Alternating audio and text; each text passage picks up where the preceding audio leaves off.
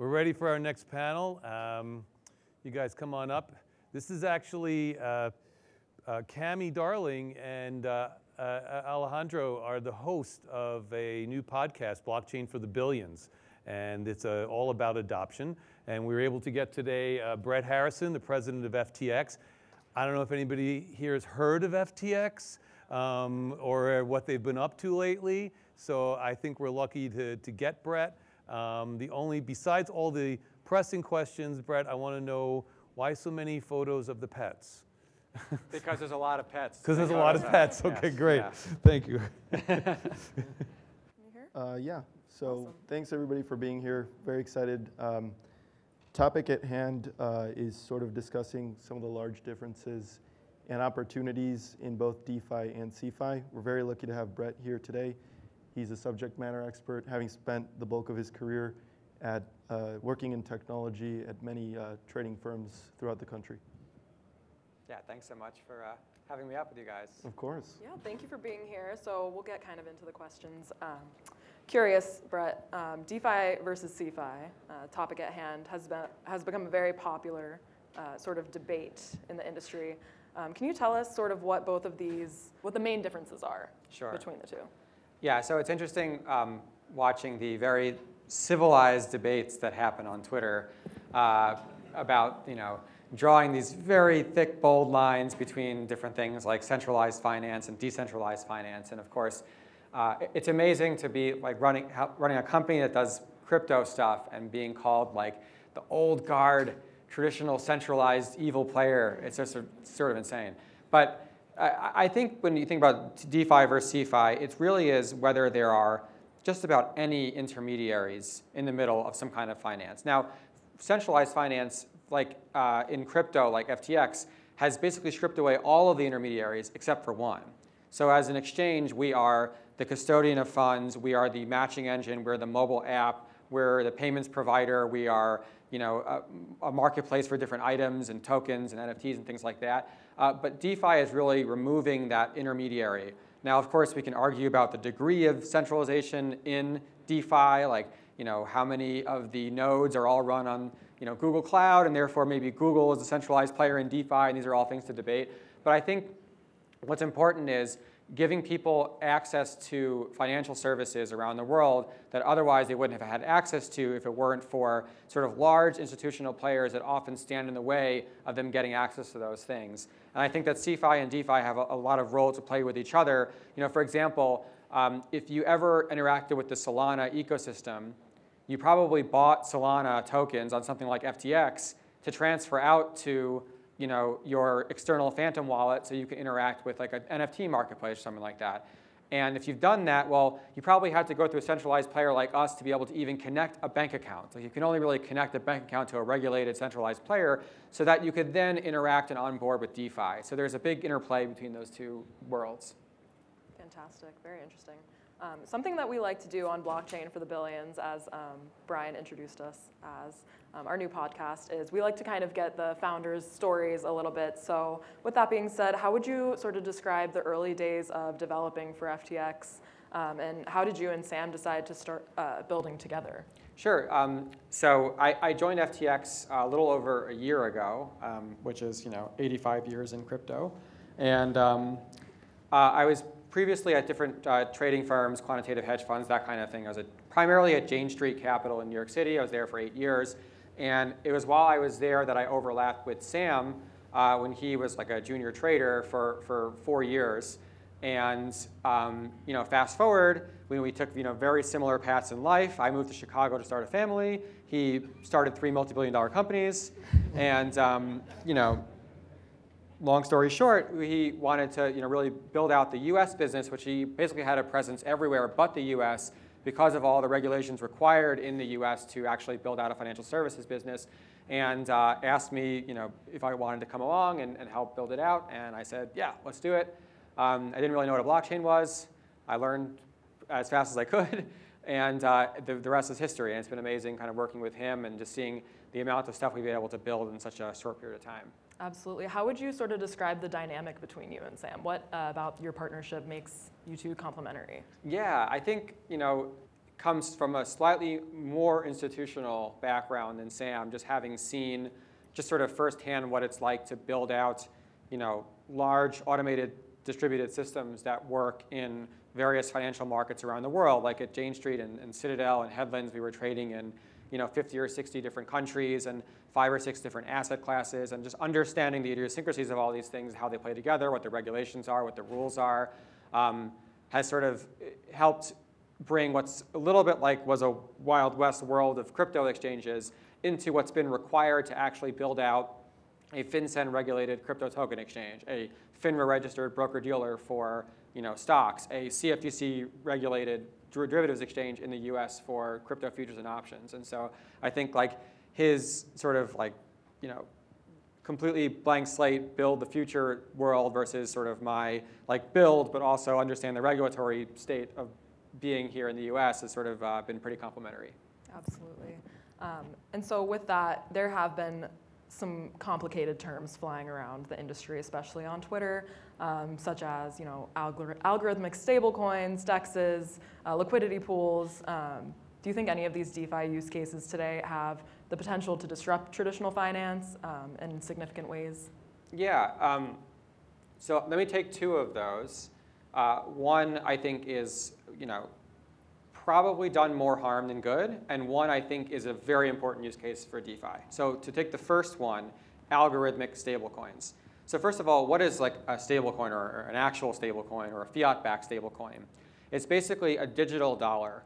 So you take one actual dollar and you bring it to an issuer like Circle or Paxos, and they issue you one digital token representing that $1, whether it's an ERC20 token or an SBL token, if it's whatever blockchain you're using, and then you can use that to either directly pay people in some sort of traditional financial deal. For example, there's a lot of venture capital that actually goes around being paid in things like USDC, or you can use it to interact with DeFi, because again, you need some kind of sort of stable unit of currency for things to be priced against in DeFi, but it can't be actual dollars because these DeFi DEXs are not actually connected to the traditional financial system because they're not regulated. And the reason why it's actually equal to $1 is because you can take that token at any point and for free bring it back to Paxos or back to Circle and get back your dollar. Well, an algorithmic stablecoin is something entirely different. It is not a stablecoin at all. It is like an auto-rebalancing structured product.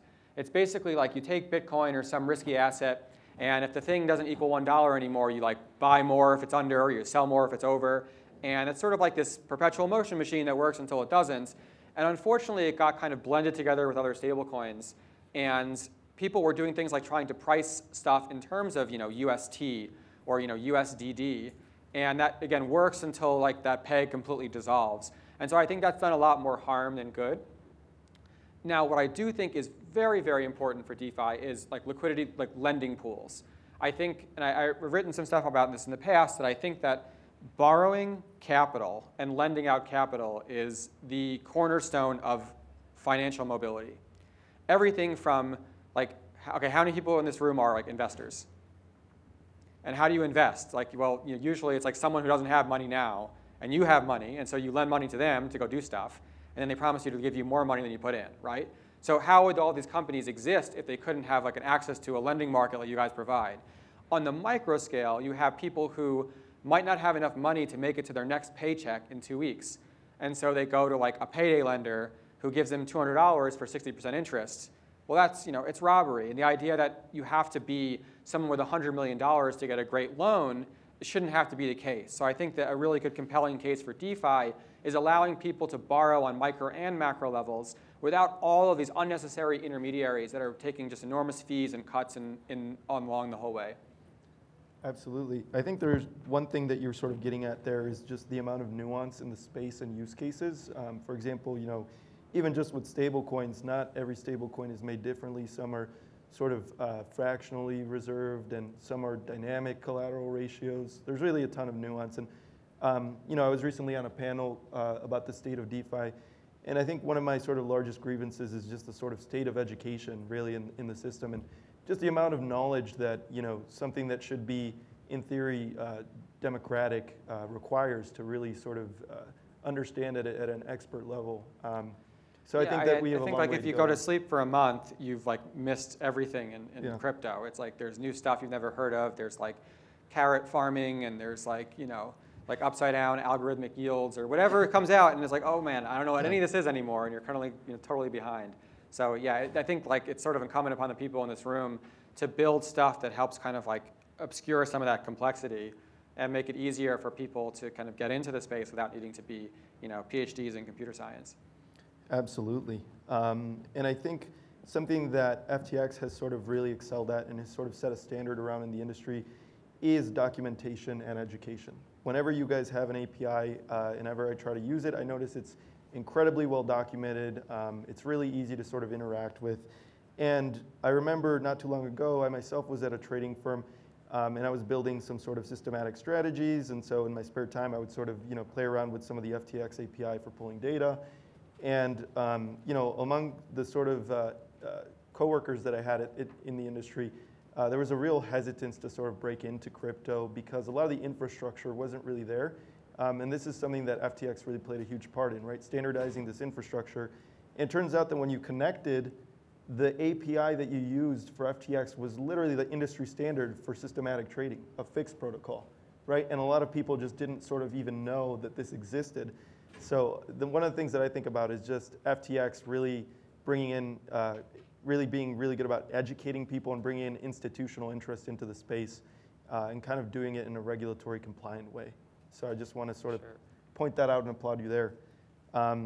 Connected to that is just my general interest in the culture at FTX. You guys are notorious for, at least as of June 6th, I think Sam pointed out that you guys were operating with 26 total developers, which is unheard of for a $1 billion company.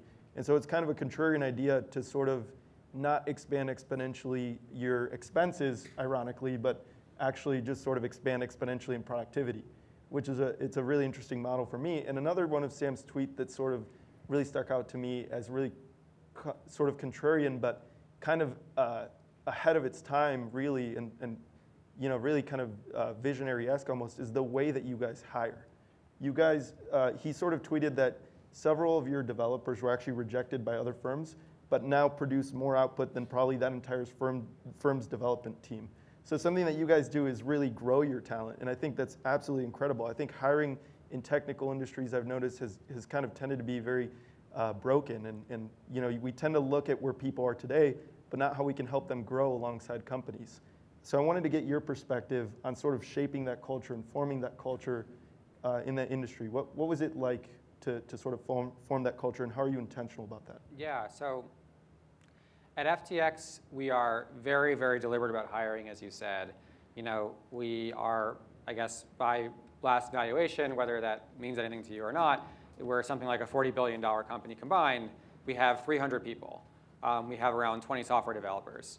And the point there is that if you're very, very careful to make sure that you are growing very intentionally, if you're hiring someone, it's because they're fulfilling an absolute need that you just cannot fill right now. And you know that that person, when they start, they're going to have way more very important, useful work than they're going to be able to do.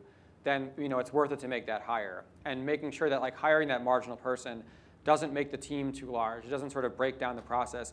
It doesn't add a person whose job is just to tell other people what to do. I think that a lot of companies fall into what I call the hiring Ponzi, where you hire a bunch of people. You get a lot of revenue, and then your investors tell you well, the way that you show you're being successful is you hire a bunch of people. Okay, great. So you go hire a bunch of people. Now you have to train them. And how long does it take to train an employee to be useful at a company? It probably takes around 6 months before they're really productive. And then 6 months in, you go hire another wave of people. And it's those people's job to train that next wave of people. And then the cycle repeats, and all you're doing is hiring people to train other people, to train other people, to train other people. You're not getting work done. And so at some point, you lose the sight of the forest for the trees, or however that saying goes. And so for us, it's really important to always be working on exactly what is the next most important thing, which means we say no to a lot of stuff. There's a lot of things that we could be doing that we say, you know what, we don't have enough people to do that thing, but we don't want to hire 10 more people to do that thing. We want to just focus on the most important stuff. And it means that we can ship stuff incredibly quickly because there's no bullshit in the middle to like prevent someone from like, you don't have to get approval from your manager's manager to ship something. So that's been a very, very important part of our growth, and something that I think that hopefully after this like very painful but I think instructive round of layoffs from so many different growth tech companies around the sector, not just in crypto, but just in tech in general, that people will learn from this experience and try to really stay kind of true to their core team and be a lot leaner as a company. Absolutely.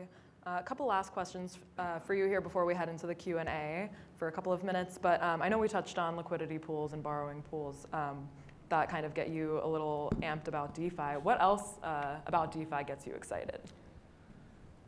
I like the idea of sort of interoperability. And I don't think you need DeFi for interoperability, but I do think DeFi provides a sort of like de facto requirement for interoperability. Like if you deploy a smart contract, well, now it's open source and anyone can interact with it for the most part, as opposed to needing to sort of trust that some company is going to keep their API open and interoperable with other things forever. I mean, like, HTML or something is like an interoperable protocol, and like every browser has sort of agreed that they're going to support that and not support some random other protocol for showing markup on a page. Those companies aren't decentralized Web3 companies, they're Web2 companies, and they sort of agreed on a standard. But as all these tech companies are being incentivized to kind of make things that are walled gardens, that are very difficult to kind of pull data outside of, it's very difficult to sort of force them to become interoperable. Imagine saying to like Twitter, okay, you must now be able to take like YouTube posts, directly, and it's all got to be interoperable. They would probably say like, doesn't seem like it's worth it. Yeah, that's interesting. I do think that is sort of going to allow for a lot more synergies within protocols as well, and just just want to echo, like you were saying, sort of the importance of being open source and digitally native software just kind of from the inception, right? Kind of a very different go-to-market than we've seen traditional industries use. So we've got our Crypto in Chicago panel up next. I know that you guys recently opened your US headquarters here in Chicago back in May. Congratulations for that. So we want to ask, why did you choose Chicago? What about Chicago made you guys want to plant your flag here? Yeah, it was a very complex decision based on the complete selfishness of me living here.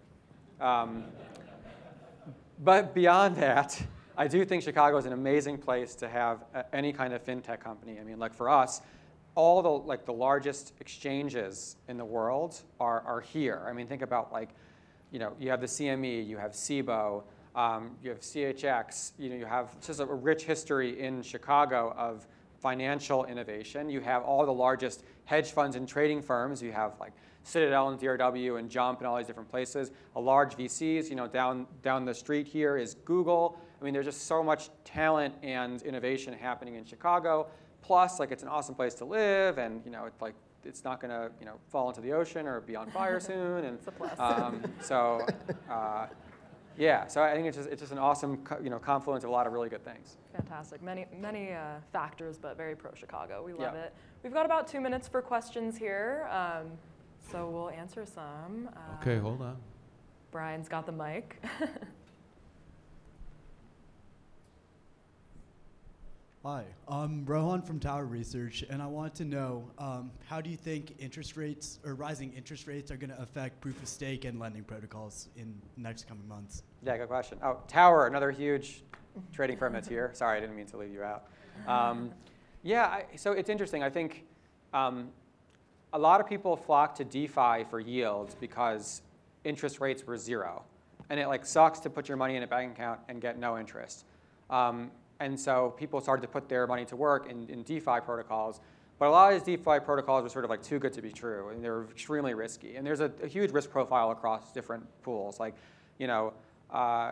stuff on Curve or whatever versus things on Compound or Aave. So I think now that yields, normal, lend out your money through traditional finance yields are going up as rates are rising, I can't tell if that means that on average, DeFi lending pools will also increase. It's sort of think about Prime Plus or the rate plus, or whether it means people will just like participate less, because why take the risk if like, do you really want your 5% in the pool when you can get 3% lending through traditional financial institutions? It's kind of hard to tell. And maybe the result will be that some of the really risky, silly stuff will kind of like fall away over time. Hey, Brett, I have a question.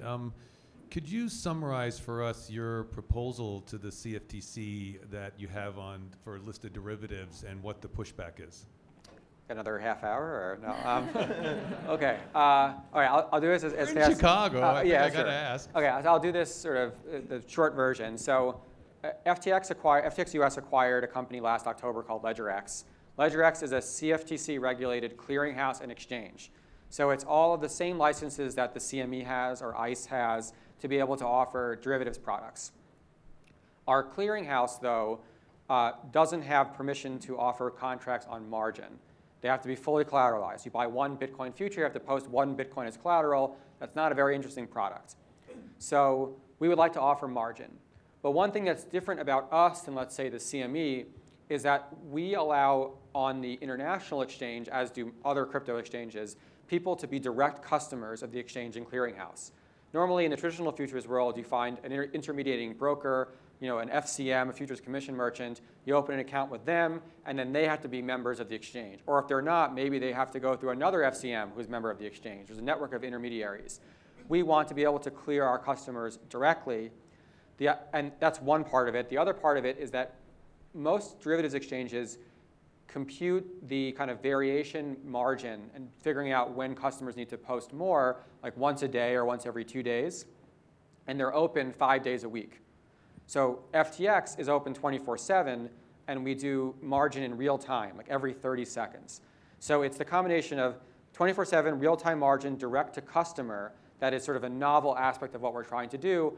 We've submitted like a 2,000-page application to the CFTC to show them that our risk model is sound, that we have all the procedures in place to operate this model so that we can start to offer Bitcoin and Ether futures and options directly to US customers from a CFTC regulated exchange. And the reason why we're excited about this is that the overwhelming majority of crypto volume doesn't trade in spot tokens, it trades in derivatives, just like in futures on stocks and futures on bonds and things like that.